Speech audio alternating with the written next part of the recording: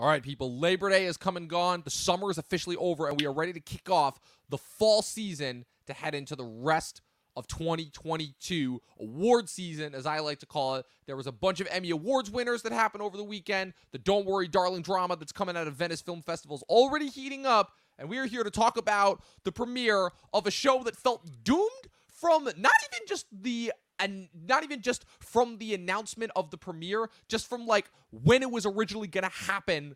I don't even remember when they first announced this. I think it was like 2-3 years ago. I want to say back in 2019, 2020. I got to check and look when they officially bought the rights, but we are here. I'm joined with, once again, my good friend Eli Holicky. He hasn't been on since our Barry episode in order to talk about the premiere of Amazon's, need to preface that this is Amazon's, not Tolkien's, Amazon's Lord of the Rings, The Rings of Power. Eli, you got anything to say before we get this started? Not really. Just I think you know my feelings on it. Saving it for the episode. Yeah, that's what I like to hear. All of that and more on tonight's episode of the Talking TV podcast.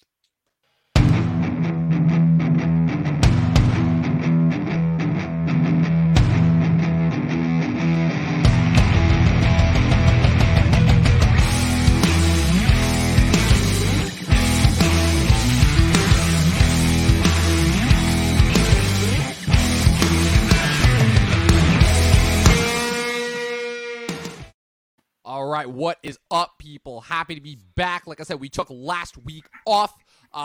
Just a lot of stuff going on the behind the scenes for myself personally, but we are back. We are pretty much, I think, going to be going consistently for every week. Obviously, albeit if there are certain weeks where it ends up getting a little slow for the rest of the year up until the end of the year when we wrap up with our coverage of Avatar: The Way of Water. But we're kicking off the fall season with The Lord of the Rings, The Rings of Power. And this is something that feels like it has been doomed from just the get-go and the announcement, right, for just a variety of different reasons, right? The fact of, if we want to go back even like before Amazon's acquisition of the rights, which that feels like we could do a whole podcast in and of itself, I feel like just the overall feeling in the room towards Lord of the Rings, I feel like that really started with the Hobbit movies, because what's so weird about Lord of the Rings that kind of differentiates it from a lot of the other pop culture things that we've been dealing with over the last couple of years is Lord of the Rings felt so rooted in the decade that it came out, which is the 2000s, which is this era of, again, these very big budget, high concept, really crazy, a lot of money, a lot of VFX thrown at it, but at the same time, very contained stories. You have the Matrix trilogy, the Star Wars prequel trilogy, the Pirates of the Caribbean trilogy, the Christopher Nolan Batman trilogy that starts during that time period, a couple of superhero trilogies, Sam Raimi, Spider-Man, Bryan Singer's X-Men, to name a few.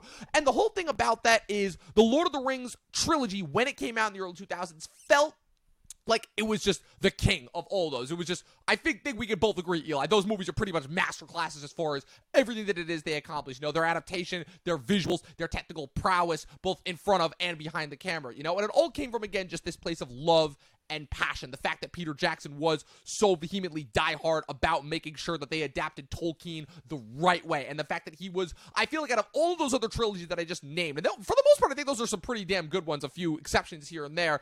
It just felt like those ones, it felt like there was just the most love, the most passion, the most fervor put into them. It's the reason why we can still come back to those movies over and over again 20 years after their release. It's why, again, people will sit down for like the 9.5 hours of watching them. But the thing is that when Return of the King ends, it's been a source of memes for years, it feels like an ending. It feels like an ending to the story, And even though there was The Hobbit and there was the Silmarillion, you'll have to let me know later if I pronounce that right, and all this other like kind of ancillary material that goes into the Lord of the Rings trilogy, right? It always felt like that was the story, right? So just from the pop culture standpoint, then about a decade later, we get the Hobbit movies, and those, again, the discussion and the podcast of the consensus has already been come to as far as those movies go, as far as, there's no reason for that to have been a trilogy. Jackson only did it because he wanted to make sure that those got made, because Guillermo del Toro was going to do it, and then he ended up stepping away, and the studio was not going to let it happen. So it's been kind of an interesting and rocky road that Lord of the Rings has had since its initial conclusion 20 years ago. And so now we have this premiere of the show, and Eli, like, you're pretty much fully aware of, like, the whole acquisition around it, right? Like, as far as how that went down and everything. Like, what was it? Oh, like, yeah. That was something like what? Like what was that? Like the most expensive acquisition, like at the time? It was actually earlier than I thought it was. I thought it happened in like 2019, 2020. The acquisition, Amazon actually acquiring the rights to, obviously, the Lord of the Rings property happened in November of 2017. which Oh, wow. for a whopping $250 million. I want to say that was like the most expensive like television acquisition ever. They finally got production going during the pandemic. I think what was it? They spent like $715 million or something ridiculous like that on just this season alone. I believe the number that I've been seeing was around 460 million, around there. On average, budget per episode is about 3/4 of the entirety of Game of Thrones final season. Right, So which is put that in mind-blowing. perspective. Which is mind-blowing. You just think about how expensive that last season of Game of Thrones was, and that was only 6 episodes. This is 8. I know it's like not that much, but like there was a lot of money that was going into this show, you know? And I think that's kind of where we can kind of start this conversation as far as that goes, because again, obviously, the Lord of the Rings movies were known for being these large, expensive, big-budget movies. And obviously, again, just because of the pandemic and the nature of streaming and everything that we've already talked about on many, many different episodes, the focus of kind of where these studios are wanted to shift and focus their efforts on, again, a lot of studios that were kind of all in on streaming during the pandemic and now turning away from it because Wall Street is, of course, cowering about the long-term effects of it. You know, the whole Warner Brother Discovery thing is an absolute mess right now. They're just, like, completely slashing their roster going forward. But Amazon is just still trucking. They still got that money. And they were very, very adamant about getting the rights to this property, you know? And kind of where I feel like it comes down to is there was a big difference between Jackson, who wanted to make those movies because he knew it was the opportunity of a lifetime. He was kind of a low budget. He was kind of known for his low budget horror films that he did in Great Britain before he had a couple of mid-budget level of mainstream American successes before he got literally the opportunity of a lifetime. So much so that he kind of cashed the entire rest of his career out of it. He only made a few more movies before he did The Hobbit in between the Lord of the Rings movies and the Hobbit movies. And immediately I feel like off the bat, regardless of what our thoughts on the episode are, I feel like we can both kind of sense that, like, yeah, Amazon only did this for money. We're in the age of just what IP is gonna be the biggest and the most marketable, and they're like, okay, what's still a big one? Lord of the Rings. Okay, it's been almost a decade now since the last Hobbit movie premiered. That was 2014. You know, we're only a couple months away from 2023. It's literally been 10 years since the first Hobbit movie premiered. So like, okay, that's ripe for the picking. So they make this deal. So Eli, I've been talking a lot about this. So before we actually get into the actual episode itself, just walk me through your thought process when you heard that Amazon was buying the rights to Tolkien, all the way up until when you saw that first trailer and everything. Just talk about your thought process on that first and foremost. I believe I first heard about it around mid-2019, to be honest. I think when the production of the show began, or at least the writing did, or something around that. And immediately I kind of read an article that Bad Robot was going to be attached to it, and I just started getting really worried. Obviously attached to the new Star Wars trilogy. Obviously they have a lot of ideas they like to push into their projects, and I was a little worried right from the start. And over the course of like the next year or two, it kind of kept snowballing, and I kept seeing more and more about the problems, or some of the people that were going to be attached to the cast. And I just because I'm very passionate about Lord of the Rings. It's my favorite movie trilogy ever. It was the first like major fantasy book I ever read. I read The Hobbit. I read The Silmarillion. I consider myself to be at least like an above average fan. I can't exactly like quote some parts of the books like I see some people on YouTube doing on like a daily basis, but I do know a good chunk of the history, and it's kind of sad just from a real like fan perspective to see what's been happening. Yeah, so it's kind of like we've talked about. I feel like kind of the overall consensus coming out of the late 2010s when kind of all this started, coming into the early 2020s, we kind of the death of fandom, as we'll call it, where kind of all of these studios have all these IPs, all of our favorite stuff, and they're again just kind of twisting and manipulating these things in order to try and fill out these quotas that ultimately end up resembling something much less than what it is that we fell in love with in the first place. And then after a while, they try to make us feel guilty about not liking the subpar material that they're putting out. I'm not talking exclusively about Lord of the Rings of Power. I'm just talking just kind of in general, the pop culture IP that, kind of sphere that we're in right now. My kind of general thoughts on it are, in a strange way, it was really weird, because my whole thing was, I remember being in high school, because was a sophomore in high school when that first Hobbit movie dropped, because that was December of 2012, and I remember being really excited for it. And this was, I believe, at the time when the Hobbit was originally only going to be 2 movies. This was before they revealed that it was going to be 3. And I was like, okay, so at the very least, that means we're going to get Smaug in this movie, because I'd read the Hobbit book at that point. I'm like, oh man, even it's just like one-off fantasy. If Jackson can do even half of what he did with the Lord of the Rings movies, this is going to be insane. You know, he's got even more technicals and more toys to play around with. And then I saw where they cut the movie off. Like, I was doing some reading on it. I saw where they cut the movie off, and I'm like, wait, what?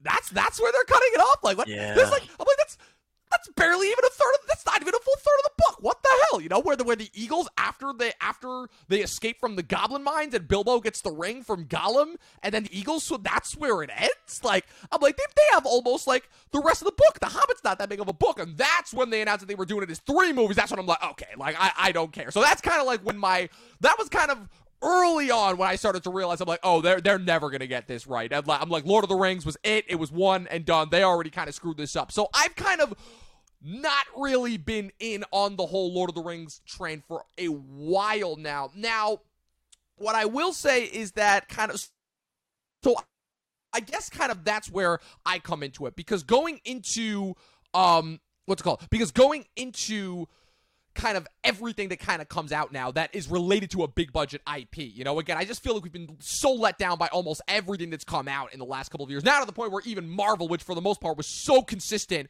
for that 3 to 4 year stretch period, is now, for the most part, with the exception of, I think, like 1 or 2 things, almost everything has been kind of a disappointment, a letdown, you know, on top of just the overall influx that we've gotten. That's a conversation for a later day, you know? But so, I guess kind of because I've been so trained and become so cynical to just not buy into anything and not think that anything is going to be good, I will say that it has kind of allowed for me to be surprised a little bit. You know, I had absolutely no expectations going into House of the Dragon because of obviously what the final season of Game of Thrones did, and that show has actually been pretty impressive. And so what I'll say is that after watching these first 2 episodes of Rings of Power, I'm not going to say that I'm majorly excited. I don't think it's groundbreaking or any way, shape, or form. What I'll say is I was impressed by the visuals, because again, I'm still kind of, in my mind, I'm still kind of trained as a television watcher to see, like, you know, things like you know, like some of the CG that we saw on Lost or some other thing. So obviously seeing the CG and the level of visual prowess that we're used to seeing on the big budget blockbusters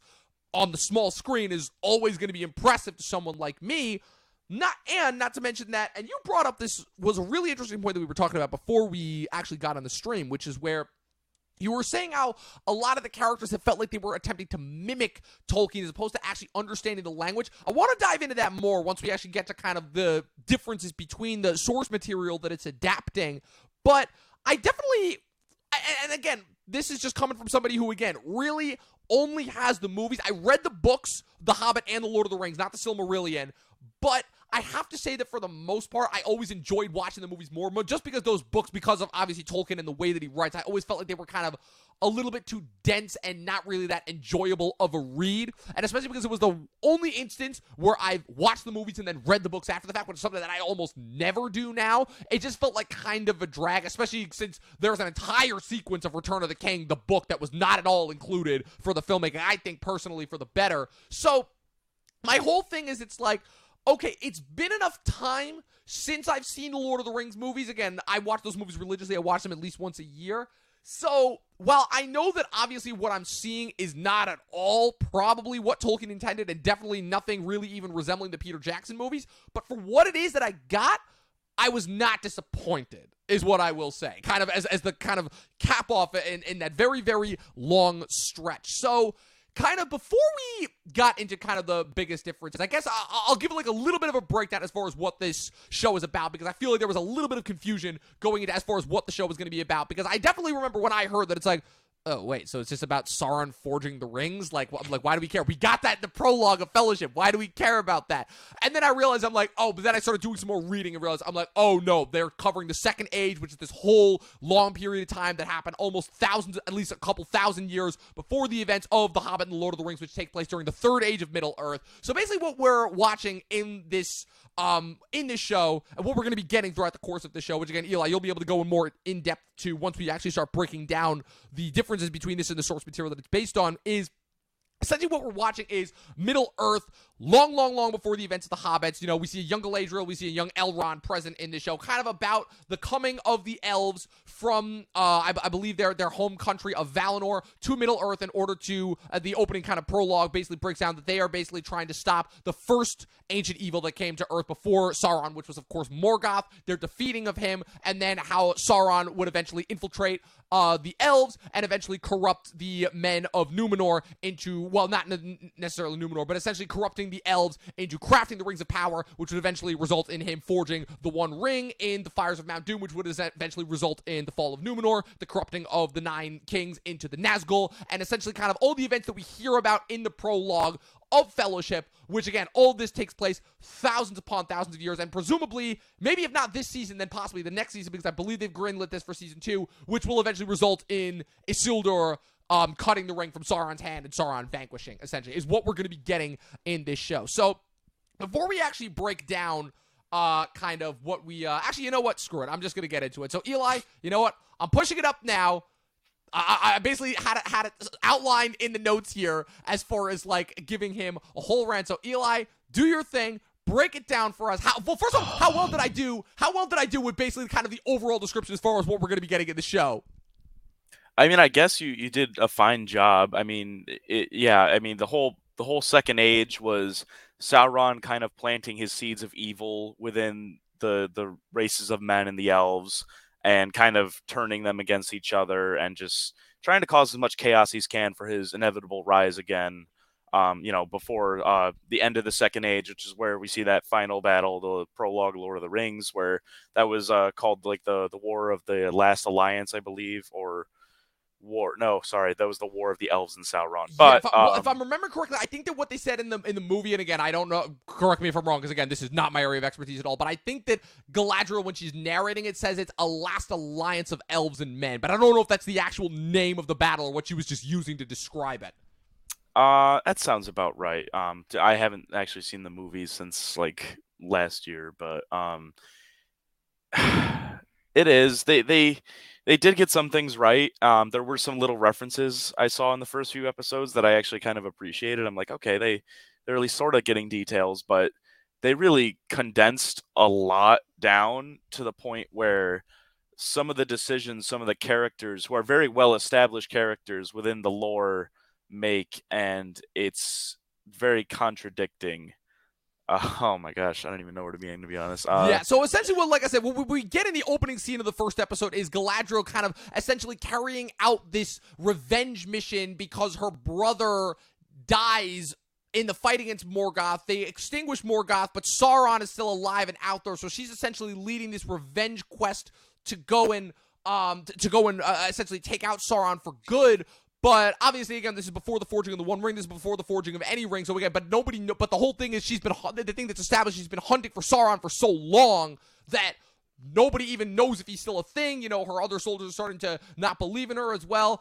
And I feel like this is where a lot of the kind of, let's call it, favorite buzzwords that a lot of the internet likes to throw around, woke, clickbaity, all that stuff really starts to factor in. Because, Eli, as you were telling me, like, Galadriel apparently never had a brother. A lot of that stuff was just fabricated for the show itself.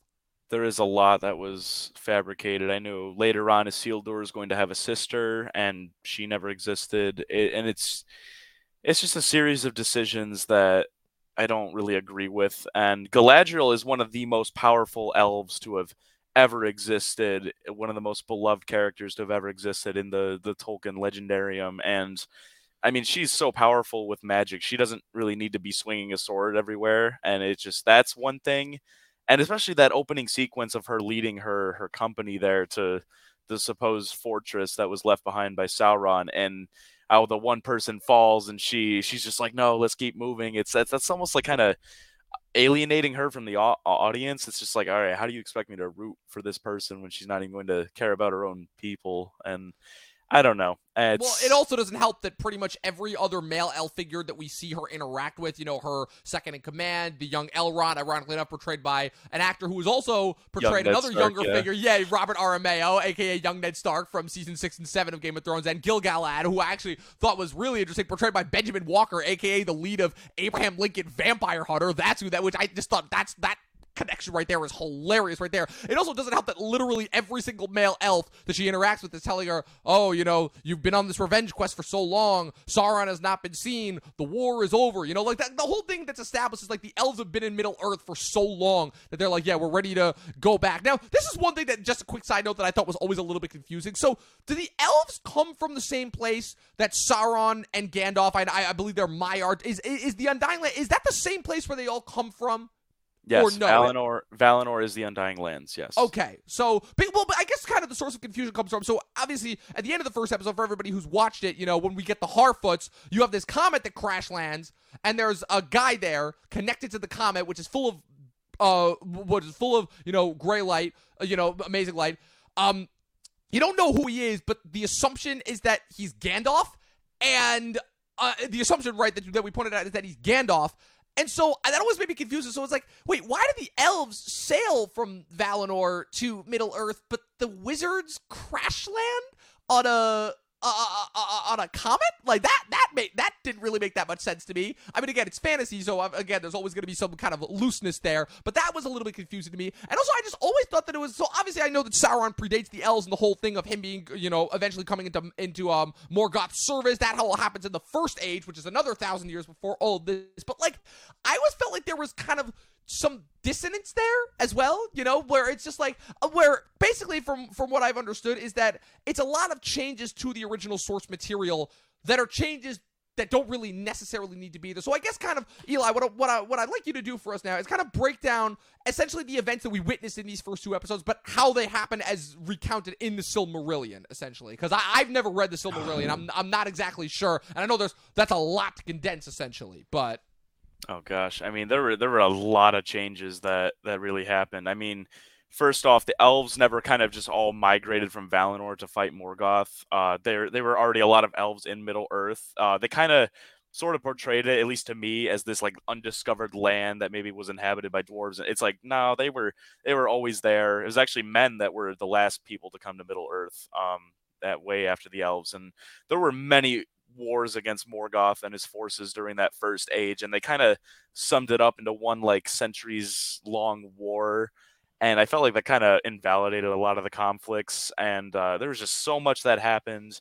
I mean, it just was very, very interesting. Galadriel, like her arc kind of in that first episode, whether she should stay behind and fight or things like that, her decision between going to the Undying Lands or not. She never had the option to begin with to go to the Undying Lands. I won't kind of go on a tangent, but it had to do with this kind of like a schism between the elves a long time ago, between one of the great kings. He killed some of his family members in order to take the throne, and depending on which side elves sided with in that conflict, that's kind of depends on who was permitted to go to the Undying Lands. And when Gil-galad was giving that speech to Galadriel and some of the other warriors there, that you were all permitted to now go, elves in general are always permitted to go to the Undying Lands. It's more of like their choice.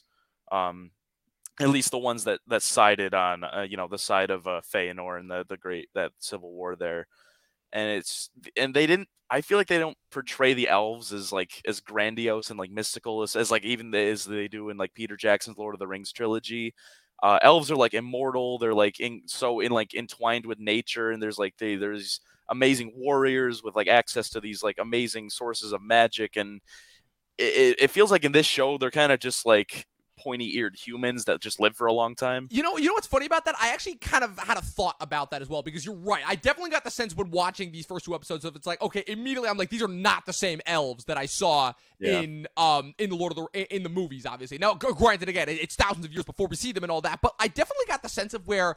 So obviously, I'm aware that like, okay, so I know obviously again, there's going to be some trickery involved here, where Sauron infiltrates the elves disguised as somebody else. He makes contact with this great elf forger named Celebrimbor, who we meet obviously in this episode, who he contracts Elrond out because he needs help in order to create a great forge for a great undertaking, that has never been done before. And again, I'm assuming that that's eventually going to come back around and reveal, and once we get involved with Sauron and Numenor. But I almost get the sense like they're trying to portray the elves, all of them here, like the Jedi Masters in the Star Wars prequels, where again they're kind of so Yeah. lofty and on their high hill that they can't see the evil, or what's it called? The snake in the garden, if you will. The evil that's come to infiltrate them. But my problem with that is, okay, that was already kind of a dumb enough story mechanism 20 years ago when Lucas did it. People have been making excuse after excuse after excuse as far as how Palpatine was able to disguise himself and fool all the Jedi Masters despite the fact that he was right under their noses the entire time. It's a really, really, really loose thread there,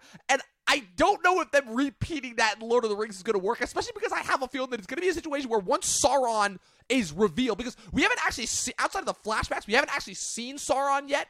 In the present day and age, there's been little hints here and there, like I said, like the orcs that are coming back, the various glowing symbols all over Middle Earth. We're seeing different regions of Middle Earth that we never saw in the movies, both between The Hobbit and the Lord of the Rings movies. We see Eregion, which is this realm of the elves, the place where the Harfoots are staying. I can't remember the name of that. We actually get to see the kingdom of Khazad-dûm in its full glory, that we saw in Fellowship of the Ring. We're going to obviously see the island of Numenor, which famously was destroyed, obviously, during the war with Sauron. But kind of what's really weird to me is I'm like, okay, why are they going out of their way to portray the elves as these lofty kind of, like essentially like pretentious, like kind of out with the old, in with the new sort of way, like why? Because essentially what that's doing is that's going to make us root for Sauron, essentially, as far as the power that's coming in to take them over, and I already am, honestly, after these first few episodes.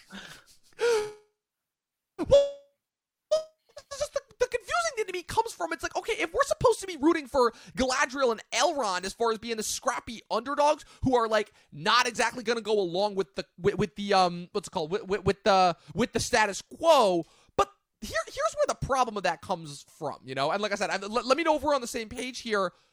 Once Sauron actually crafts the rings and then uses the One Ring to take over everyone, the elves resist, because the elves, when they were forging the rings, had the foresight to not craft the rings under Sauron's influence. So that's why when Sauron uses the ring to take over everyone else, the elves are not corrupted. It's Galadriel, Gil-galad, and I forgot who the third elf was that had the ring. And then I know Elrond gets Gil-galad's ring, and then Gandalf gets the third elf's ring, whose name I'm not remembering, because the whole thing is by the time you get to the third age in the Lord of the Rings, it's Galadriel, Gandalf, and Elrond that are the holders of the three rings that are left. The dwarves, there's some explanation as to how they're able to resist Sauron, but the whole thing is once Sauron crafts the Ring of Power, that's how he's able to corrupt the 9 kings at the time, who I don't remember if they were all Númenórean or if just one of them was, but that's how he's able to kind of bring them under their influence, turn them into the Nazgul, and essentially begin the downfall of the kingdoms of men until it's really just Gondor and Rohan that are left by the time we get to the Rings of Power. So already there's a little bit of a confusion there where it's like,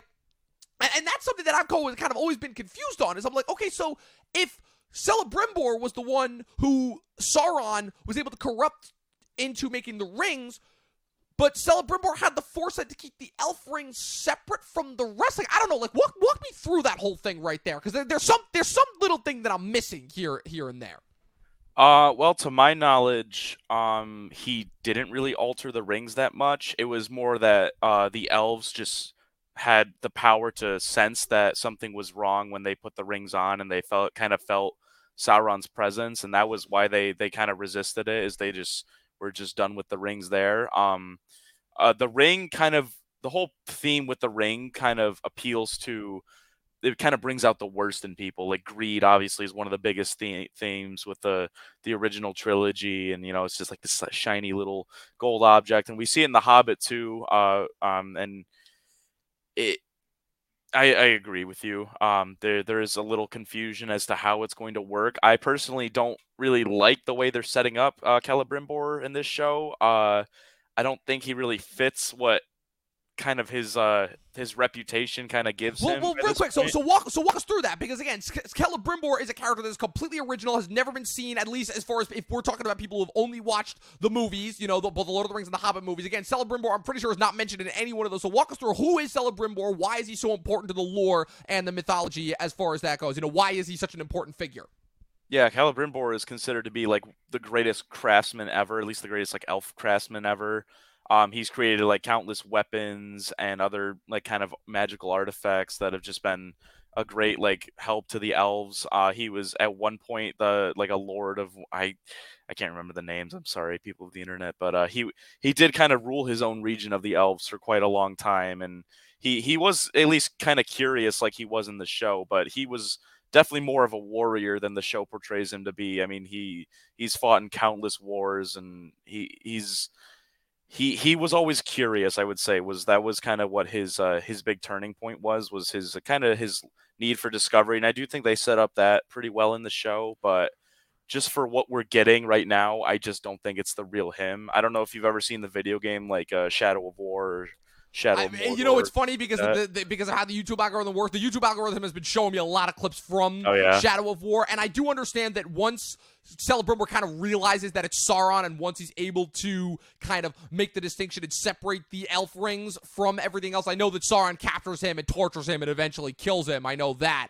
but what's it called? But yeah, so the point being is that, like I said, Celebrimbor is a pretty crucial figure because he's essentially, along with Sauron, aside from Sauron, he's the one who crafts all the rings of power, you know, the ones that are kind of narrated in the beginning of Fellowship of the Ring, you know, 3 rings that were made for the elves, 7 for the dwarves, 9 for mortal men that were doomed to die, but they were all tricked, they were all deceived. For in the fires of Mount Doom, the Dark Lord Sauron crafted the one ring to rule them all, you know, essentially. So, I guess kind of my overall thought process is that and again, it's why it's so difficult, I feel like, to talk about just these episodes as entities in and of themselves, because it feels like just primarily set up, like we haven't actually gotten the meat and potatoes of the story yet, so I can't really comment as far as what we're going to get. We can only obviously guess as far as where we're going to get.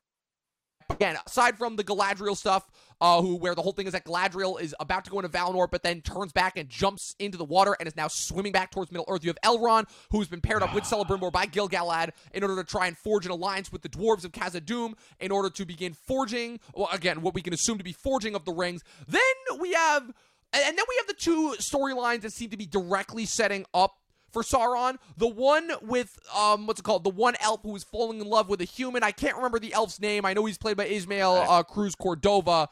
And the whole thing there is that the woman has a son who's got a Morgul blade that the orcs are now searching for. And then you also have the Harfoots, which you can get into as well, and their interaction with this figure that falls from the sky, who again we can presume to be Gandalf, which is what you've told me is already. And that was already something that I figured out, because I'm like, wait, I thought the wizards didn't arrive in Middle-earth until the Third Age. I'm like, to my knowledge, there were no wizards during the whole forging of the rings during the Second Age. So, first off, just a couple questions that I have. The blade with the kid, like, and when they fight with the orcs. First of all, how did it take them that long to kill the orc, when I'm pretty sure the whole thing with orcs is that the orcs are like the only kind of large force that's more disposable than stormtroopers, where they get killed so easily that, like, the fact that it took them that long to kill that orc is kind of hilarious. But also, like, what is the deal with that blade? What is that supposed to be setting up? Like, was there anything about that in the Silmarillion, or no? That's like completely original for the show.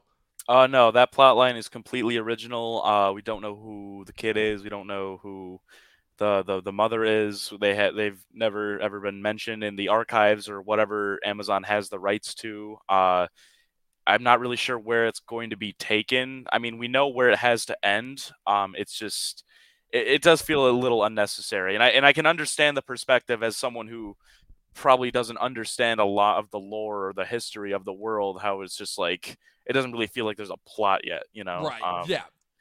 And yeah, I mean, I've felt really bored during a lot of those scenes. Yeah, those are the sequences definitely where it felt like there wasn't as much happening. The stuff with the Harfoots and the stuff with the mom and her son, as far as just like, okay, that's just kind of there as hinted set up. Like the stuff with everything with Elrond and the dwarves and Gil-galad and Celebrimbor, I was pretty engaged by. And even though the Galadriel stuff, it was like, that was whatever. It was cool, you know, she's on the ocean. They have to deal with this giant sea beast. That was at least compelling, you know, for what it was, you know. And that all seems to be like directly leading up to something and building off of stuff. Again, those are characters that we're familiar with versus the characters in the other 2 storylines. Again, we don't really know who any of those characters are. They're not even, aside from the guy who might be Gandalf, they're presumably not they're not characters that have any basis in Tolkien's works. They're completely original characters that have been made for the show. So now, the Harfoots, man. This is really where I feel like a lot of the criticism came for, because famously, and again, and this has been a large kind of, not discrepancy, but always kind of a little bit of a weird thing, was famously that there were no minorities or people of color in Lord of the Rings originally, because obviously when Tolkien wrote and published the source material, it was published during between the 1920s and 30s, immediately after World War I in England. So of all places, and Tolkien was a linguist first and foremost, so it was his probably overall interaction and knowledge of minorities just within the world at that point. Keep in mind what period of time we're talking about was relatively small to begin with. And so naturally that has kind of always been a little bit of a discrepancy as we've kind of moved into the internet and modern age, as far as people saying, okay, why are there no minorities or black people in in the Lord of the Rings movies, and the answer simply comes from the fact that it's that just wasn't even a thing that Tolkien was even just not even consciously aware of when he was writing that. Now, whether that's a fault of his, that's a podcast for a different day, but it definitely feels like with the Harfoots and then also with the dwarf, that just feels like a massive overcorrection, like Amazon trying to fulfill their diversity quotas that we know. And again, this is not, and just so you know, the internet knows, this is nothing that is kind of kept a secret or anything. We know that these massive corporations literally have diversity quotas where they're like, okay, we are contractually obligated to have to have hired a certain number of people that fulfill this minority, this minority, this minority. That is a thing. You can all go and look it up. That is completely valid. So, Eli, the inclusion of that whole kind of stance, I mean, people have been, it's one of those things that, again, it's so difficult to talk about in the modern age because, again, I feel like if you even try to talk about it, you can immediately get labeled as a racist and a bigot, but again, it's like, I'm not going to say that really it was anything that I noticed. It's like, okay, so for my money at least, it's like, okay, so obviously we know that the Harfoots are eventually going to become the Hobbits. I don't really know kind of where that lines up. But it's okay, like hobbits now. Cool, that's a thing that they're doing here. It didn't really stand out to me as far as it's like, okay, I don't really, I guess kind of the point that I'm trying to make here is I don't really understand why people are making such a big deal about it, but I don't know, that's just me. You take it from here. Well, what's so interesting about it is that there's just no need, I feel like, because a fan wrote a letter to Tolkien in like the 70s or 80s, I believe, asking about like kind of, different races of people within, the world of Middle Earth. And he responded to the fan like saying like that there were more diverse people like towards the eastern and southern lands, like the regions that like, Sauron conquered, and even like the southern continent that we like never see anything of except for like the unfinished tales. And it really is a diverse world, and there are so many opportunities that they could have used to introduce people of color and things like that. They could have taken this show as like a liberty to explore some of the most, those unexplored or regions of the world that we never see. But instead, they're kind of just race swapping characters or races or groups of people that we have kind of already seen as predominantly white and fair skinned. And obviously, it was written in a different era. Tolkien based his work on, or at least Middle Earth itself, on medieval Europe. And so you were always going to never really have people of color, or at least at the forefront of the story. And I guess it was just me just seeing a group of like nomadic people kind of being like so like racially diverse doesn't really make sense, because especially like the Harfoots in general just seem to be like wanting to keep outsiders out, so it almost makes you wonder how they were so how that kind of started to begin with. Exactly. Kind of it's like, okay, so like kind of the interspecies versus intraspecies kind of like, again, like who knew that we were going to be having like a diversity conversation for Lord of the Rings of all people. But I guess kind of the reason why those points are important to bring up is because it's not like Tolkien was uneducated on this stuff, I guess. I got a little bit of a contradiction to my previous point, but like the whole thing is that like Tolkien was a linguist. He was I believe he was also a little bit of an anthropologist. Like he was a vast studier of cultures, how they worked, how they functioned and all of that, the line of history. He was vastly into that. The whole thing is that like kind of when he was conceiving of the idea of the Lord of the Rings he essentially kind of, and this is something that we talked about before as well, he essentially kind of constructed the Silmarillion as this entire backstory for this world so that there could be all of this different rich lore that went into it just so that he could have some sort of a basis for Lord of the Rings. So it's not like this is just somebody who was just randomly willy-nilly making stuff up. You know, this is somebody who had a vast understanding of cultures that were there at the time. So that's kind of why when we talk about this idea of kind of, for lack of a better word, introducing these diversity quotas, which is what they are. Again, let's not have any facades up. Introducing these diversity quotas into the work, that's what people are talking about when they don't understand the need for it, because this is based off of work that, while again, is very much based in the time in which it was released, it's work from somebody who very much so knew what they were talking about as far as, and the other thing as well, and this is actually a point from my brother-in-law that he brought up that I thought was actually ingenious, which is that Tolkien specifically was not a fan of allegory, right? So, which is why whenever people try to make kind of comparisons and say, Lord of the Rings was based off his experiences in World War I, it's like, no, not really. Tolkien wasn't really a fan of that. So the whole thing is that, like, any parallels to our world or world events, they're really more of just an influence than direct references, you know? Like the War of the Ring is not supposed to be World War I. You know, there have been many people who have made comments and comparisons to that beforehand, but ultimately at the end of the day, it's not. You know, you can make those allusions and comparisons if you want,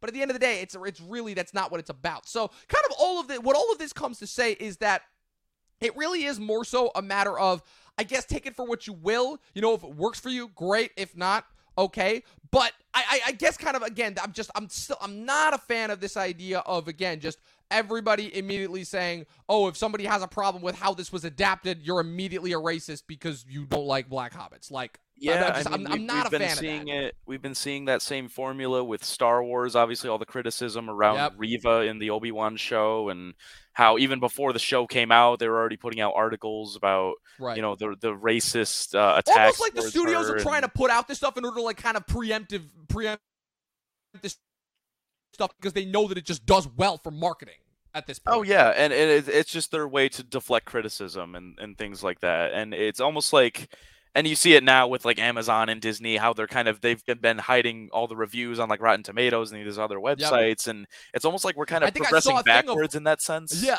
I think, again, it's more of the censorship thing that we've been talking about. And I think I saw another thing today of where Amazon was, like, deleting the IMDb rankings or something and, like, not showing any of the reviews. And it's like, the episodes have only been out for, like, 3 days. Like, they only dropped, it's Monday that we're talking about this. These only came out on Friday. Like, it isn't even like it's been a week, you know? But again, it just shows that, like, again, how many people just love this property and how, again, there's a reason why this property was always going to be difficult to adapt regardless. You know, again, you talked about the guys who were responsible for for developing it. Their names are J.D. Payne and Patrick McKay. And correct me if I'm wrong, but you said that the only thing that they'd worked on is they'd worked on Bad Robot, specifically with some of the most recent J.J. Abrams Star Trek movies with Alex Kurtzman and Roberta Orci, if I'm remembering correctly when you said that, right? You can check. That's all they have to their name. And it's right. Just the quality of those movies. I mean, it just baffles me how they got the job to run the most expensive TV show ever made.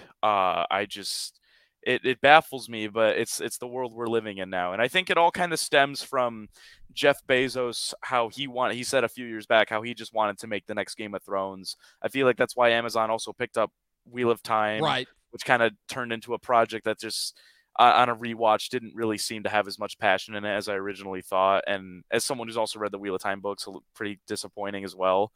And it just makes you, it's sad. It's sad. Yeah.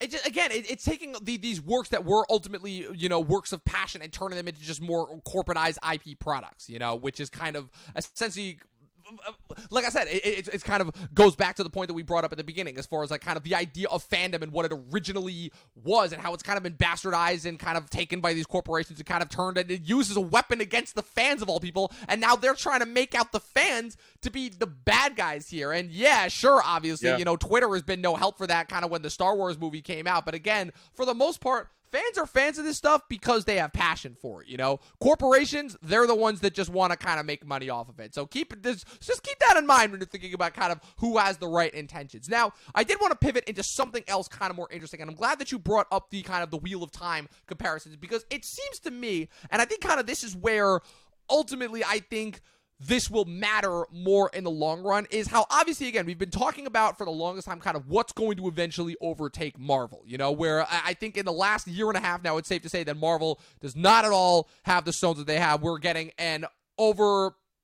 I can't think of the word right now, but we're getting a vast, too many superhero properties, for lack of a better word. I think the box office numbers show ultimately that people are starting to become sick of it.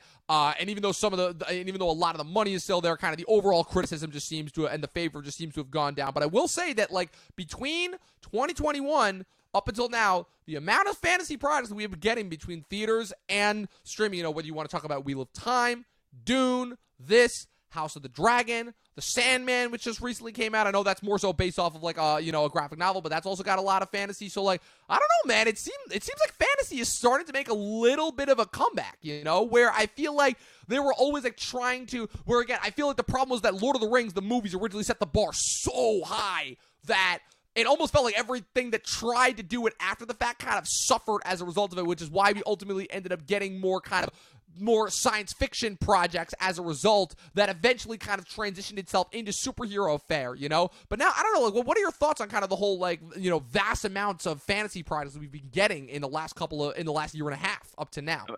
I'm actually really glad you asked me that, because just as a huge fantasy fan, I've read all these other series that haven't been adapted yet, and I get the push, because with comic books, there's only so many characters that you can eventually cover. Right. We've covered Superman, we've covered Batman, we've covered Justice League, not to mention just the Avengers. Inherent nature, and again, this is a problem that I've been talking about a lot as well, which is the inherent nature of comic books, how they're inherently designed to never end, but that does not at all gel well with movies and TV, which part of the reason why we love those is because they do eventually have endings. So they're already starting to come into that problem where, okay, the Marvel Cinematic Universe technically already ended, but now they're still trying to keep it going and say, oh, but that was just a setup for more. But people are already starting to latch onto the fact of their best days are behind them. And I feel like we're finally starting to see kind of the flaws of the comic book industry, just having all these different writers and people working on all these different stories that eventually have to just combine for one huge, complete overall story. And it's that just there's so many inconsistencies and plot holes, and why didn't this character do this, or where was this character doing what? And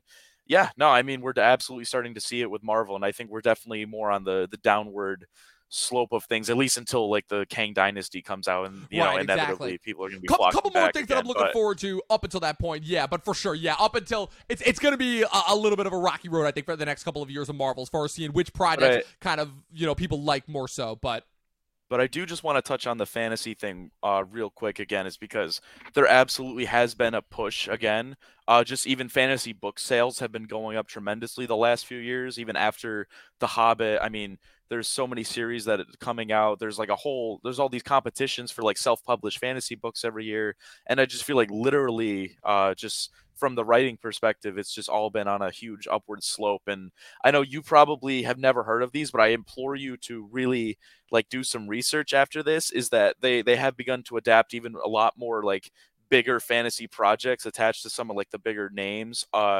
There's a series called Mistborn by an author named Brandon Sanderson, who I would say is kind of the modern, the most famous modern fantasy author. He's written countless, he's on track to write 50 books by the age of 50, which is just insane.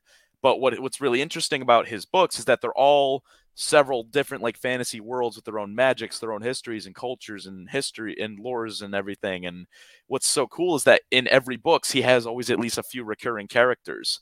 And he's essentially, it's called the Cosmere. He's built this immerse, detailed, there's all these different planets and stuff within the same universe where we're led to believe.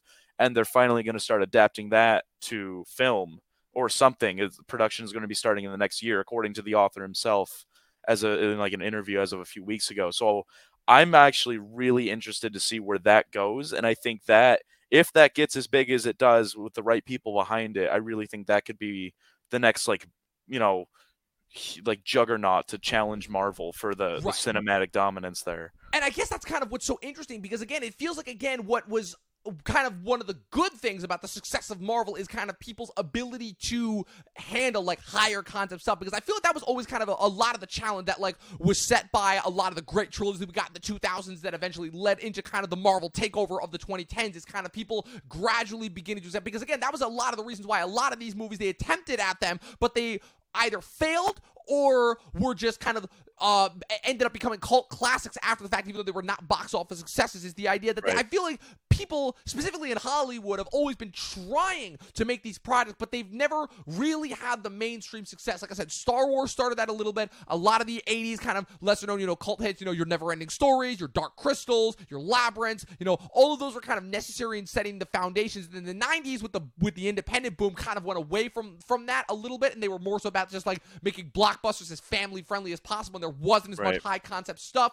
And then we get into the 2000s with, again, all those trilogies that I mentioned before, where again they're having some high concept stuff, but still keeping it just grounded enough. I feel like Lord of the Rings and Harry Potter is kind of ultimately where that peaks. And then that leads into Marvel. But I feel like kind of where Marvel, the drawback of that comes from is the fact of the investment over that long an amount of period of time was something that really only could have happened within those 10, 11 years that the Infinity Saga aired, because you had Game of Thrones throughout that certain period of time, because then you also had the advance of streaming. And so kind of the drawbacks that you're seeing of that now in kind of the post-pandemic and streaming age is that people just don't have time for those kind of long-form commitments anymore, at least not for superheroes. But what's interesting now is because people's level of palatability for those really high concept, really out there stuff is out there, it just, again, it's opened the door for all of these fantasy things that would have failed if they tried to make. Again, they've been talking about it again. Dune was a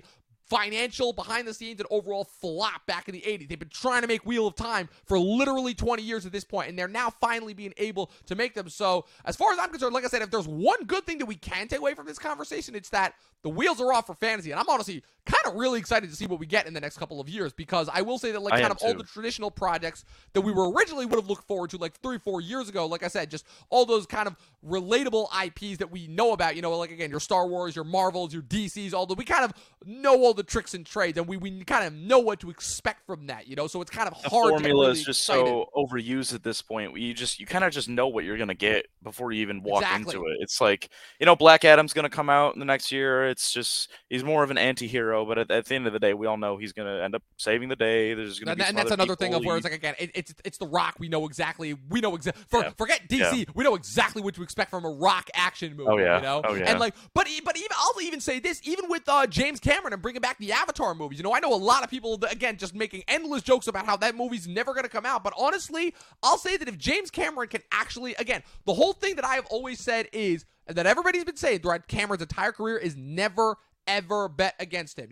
Everything was against him on Titanic, and that was the highest grossing movie of all time. Then he spent, again, this is the thing that everybody forgets, there were 12 years between Titanic and Avatar. And then Avatar tops it, Now, as far as if we're talking just strictly box office, I don't know. But, like, I will say that, like, I have learned to never underestimate James Cameron when it comes to him as a craftsman and a technician. So I'm really looking forward to seeing what he will be able to do as far as crafting the Avatar movies. But I couldn't agree more. I'm really, really excited to see what we get as far as kind of high concept fantasy goes, because again, Dune, I feel like people's individual thoughts on that kind of aside, and the approach and the structure to it, I still thought Dune for the most part was an absolute marvel. I loved everything that Denis brought to the table with that, really kind of being able to explore some of the trippier, like kind of less palatable elements that even as recently as 10 years ago, I feel like they never would have been able to do. I feel like even if they had tried to release Dune in like 2014, 2015, it wouldn't have worked. As opposed to it coming out last year when it did, So, so with that being said, kind of like I said, that's kind of a little bit of our fantasy side spiel. But in order to kind of wrap up our Lord of the Rings discussion, I guess so. Where do you think this is going to go ultimately, as far as not just necessarily with this season? So obviously, I don't think they've renewed this for season 2 yet. But where do you think this is going to go, kind of? So, obviously, again, the end goal is Sauron crafting the Rings of Power. But, like, where do you think this goes? Because, obviously, again, the assumption is that we're going to see not necessarily the fall of Numenor, but we're going to see, like, a major battle sequence happen in Numenor at some point before the end of the show. But so, like, at what point, like, do you think that this show even lasts, like, past 3 seasons? Because for me, at least, I don't see them, with the amount of stuff that they're just putting in these 2 episodes alone, I personally don't see this show lasting more than, like, 2-3 seasons at most, Especially just given how much money they've put into them alone. Yeah, I don't know. I just know from what we're going to see this season, I know Sauron will eventually be revealed by the end. I know we're going to see Numenor. It seems like that's what they're setting up for the 3rd episode, with picking up Galadriel and that guy from the ship wreckage and things like that. And I do know eventually, according to the leaks and everything, that Galadriel and the Queen Regent of Numenor are going to lead like a, or at least like a half female army or something into like a big battle against a bunch of orcs or evil. And what's so interesting, or just not even interesting, what's just so crazy about that is that there were three actual queens in Numenor's history. There were 28 kings and queens. Three of them were queens, and the one they pick to be the actual queen isn't even one of those three queens, which I just think is just like Right. they're missing all the It's marks. one thing in order to try and enforce, like I said, the quota, because like I said, it is a quota. These things have to be in every single TV show now. Again, it is a mandatory thing that this has to be, but it's kind of even more baffling to me when they can't even get that right, where it's like, okay, you actually have this history and all these great, again, female characters to pick, and you're not even going to go with one that's actually a thing. You're just going to make one up? Like, And it's what? crazy, and it's crazy. Like Galadriel is like literally in Yeah. like one of the greatest female characters in the whole legendarium. She's so powerful, she's so strong, Yeah. and just like, Put but it then this she way. has to wear the man's armor and swing the sword. Put it this way, Galadriel And it was just so doesn't make sense. Galadriel was such an awesome character that like she literally kind of did nothing except look at visions and just do a whole lot of narration in the Lord of the Rings, and she's still one of my favorite characters from all three of those Exactly. movies. Like me and my Exactly. brothers have been making jokes about that for years, where we talk about they're like, yeah, what does Galadriel actually do in the just for the movies, right? Because we'd only watch the movies. We're like, Right. yeah, what exactly does Galadriel do in those movies aside from just show Frodo the vision and then just do a whole bunch of narration, you know? And that's that what's one like. Yeah. that's what's so cool about like doing this show, because it is also the era where there's like the least written, if that makes sense, what was left behind by Tolkien and things like. So they obviously did pick an era where there was enough flexibility to kind of shove all these like extra things that we're seeing that were never like made up stuff. And I don't know, just like how it Right. ties back to like what I was saying about the elves, like just that first scene of her leading that company and how the ice troll just murked a bunch of them right from the start. It's like, Yeah. what was the plan when they actually ran into Sauron? I'll also bring up another point as well in order to kind of maybe quell any dissenters as well, as far as, another comparison. So obviously, again, Amazon very, very deliberately planned this. Again, this opened only this show premiered only 2 weeks after House of the Dragon. They're both kind of concerning very similar themes, which is, again, at least one of the prescient themes, at least with Galadriel's arc, again, the idea of a woman in a predominantly male world, again. But I'll tell you the difference as far as how they handle it. I think the reason why I think House of the Dragon handles it much better, because House of the Dragon immediately sets up that Rhaenyra Targaryen's arc is going to be constantly having to overcome, regardless of again, how she is perceived, constantly having to overcome the idea of ruling the Iron Throne as being a woman in predominantly a man's world, where even though her father Viserys announces her as his heir after the unfortunate death of her mother and her newborn brother, the idea that she is always going to have some sort of contention from obviously her from her uncle Daemon, from the King's Hand, Otto Hightower. That is all very, very established, so it is a part of her arc and it feels naturalized. Here there's nothing really that kind of establishes Galadriel as kind of the role of this woman in this man's world, other than, okay, she's just on a hellish revenge quest for her brother who doesn't even exist. And they're just having all of these male figures just kind of talk down to her for no reason? That's the difference. It's not really that well set up. Forget setting up. It's not set up at all. It's kind of just, it doesn't make context in the lore, even the history they create, like just by condensing everything down, they left so much out, and like some of those events that they would have left out would really like shape the characters and like their how they kind of just perceive the world and their experiences and their what they would do in certain situations. Right. And it's just like a domino effect where you change this one thing, you fundamentally change like these three characters, and just that's why so much just doesn't connect. That's why it feels just so like isolating from everything else. And I do kind of on that point about Game of Thrones, like Game of Thrones was almost created as like an antithesis to Lord of the Rings, where it's like, oh, there's good and evil, you eventually rise up and do the right thing in the end, the good will win out. Or it's like Game of Thrones, it's like, nah, everyone's pretty shitty and people do a lot of really crappy things, even when the good option is like right there in front of you just to further better themselves. And obviously it's a much more sexist world, and so I understand that why the dynamic for a female character in Game of Thrones would be more compelling in that sense. But it's not like it didn't exist in Lord of the Rings either. I mean, right. you think of Eowyn, how she still killed the Lich King, right? And again, that is the thing that I always talk about when it comes to kind of the modern day feminists, which is I'm like, again, look at how they did Eowyn in, obviously, again, in those original movies and how amazing her arc is. And again, I still had so many girls who I went to high school with who were all saying that, again, who would quote her quote for nonstop. Again, it made for countless memes on the internet, you know? It's like, so that's the stuff that I talk about. It's not that, again, when I talk about the idea of anybody who tries to call us out, it's like we're against bad writing. That's all it is. And it's what we see here. Again, I'm interested in the world because of the visuals and kind of what they're setting up and the fact that I don't necessarily know where they're going to go, but I understand the criticisms as far as why people are seeing all the problems that are there. You know, and ultimately, in order to kind of wrap this up, what I'll say is that for these first 2 episodes, very visually flashy, very engaging. I was never bored watching them, but I don't necessarily know where the story's going to go. I'll watch it for sure because I want to see what's going to happen, but I can't necessarily give it like really more than a 3.5 out of 5 just based off those first 2 episodes. What about you? Obviously, as somebody who's got a lot more context for this stuff than I do. Pretty much the only character I can even feel myself getting connected to is Elrond, and that's also just because Elrond's one of my favorite characters just in the whole Tolkien mythology. I really can't give it above a 2 just for all the lore-breaking contradictories I've been seeing. I don't know. It's just been overall very disappointing, and it just feels like there's no passion behind it from my perspective, at least. Yeah, exactly. Yeah, I couldn't agree with that sentiment more. Again, like I said, as far as kind of soulless blockbuster properties go, it definitely feels like that. But again, the visuals are unbelievable, is what I will say. Like some of the best visuals I have ever seen on the TV screen. Again, it is kind of crazy that we're literally bookending the weeks with House of the Dragon and Rings of Power. And because Rings of Power only has 8 episodes, they dropped the first 2 episodes at once. House of the Dragon has 10. I think they're literally going to be ending like right at the same time. And I'm like, man, if Bezos is not the pettiest human being alive, I don't know. I don't know what else shows it. So at the end of the day, that was it. That was our review, our recap of the premiere of The Lord of the Rings, The Rings of Power. What did you guys think? Thank you for all the comments. I just wanted to give a shout out to Eric. Thank you for tuning in with all of your comments. And I just wanted to show this one comment, which I thought was hilarious. Michael Sims was talking about me. God, calm down and take a tranquilizer. Oh, you have no idea. Oh, if he only knew. Oh, if he only knew. That's all I'm going to say. Eli, thanks again for joining me. This was an absolute blast. Thanks for coming on. Where can the good people follow you on the interwebs?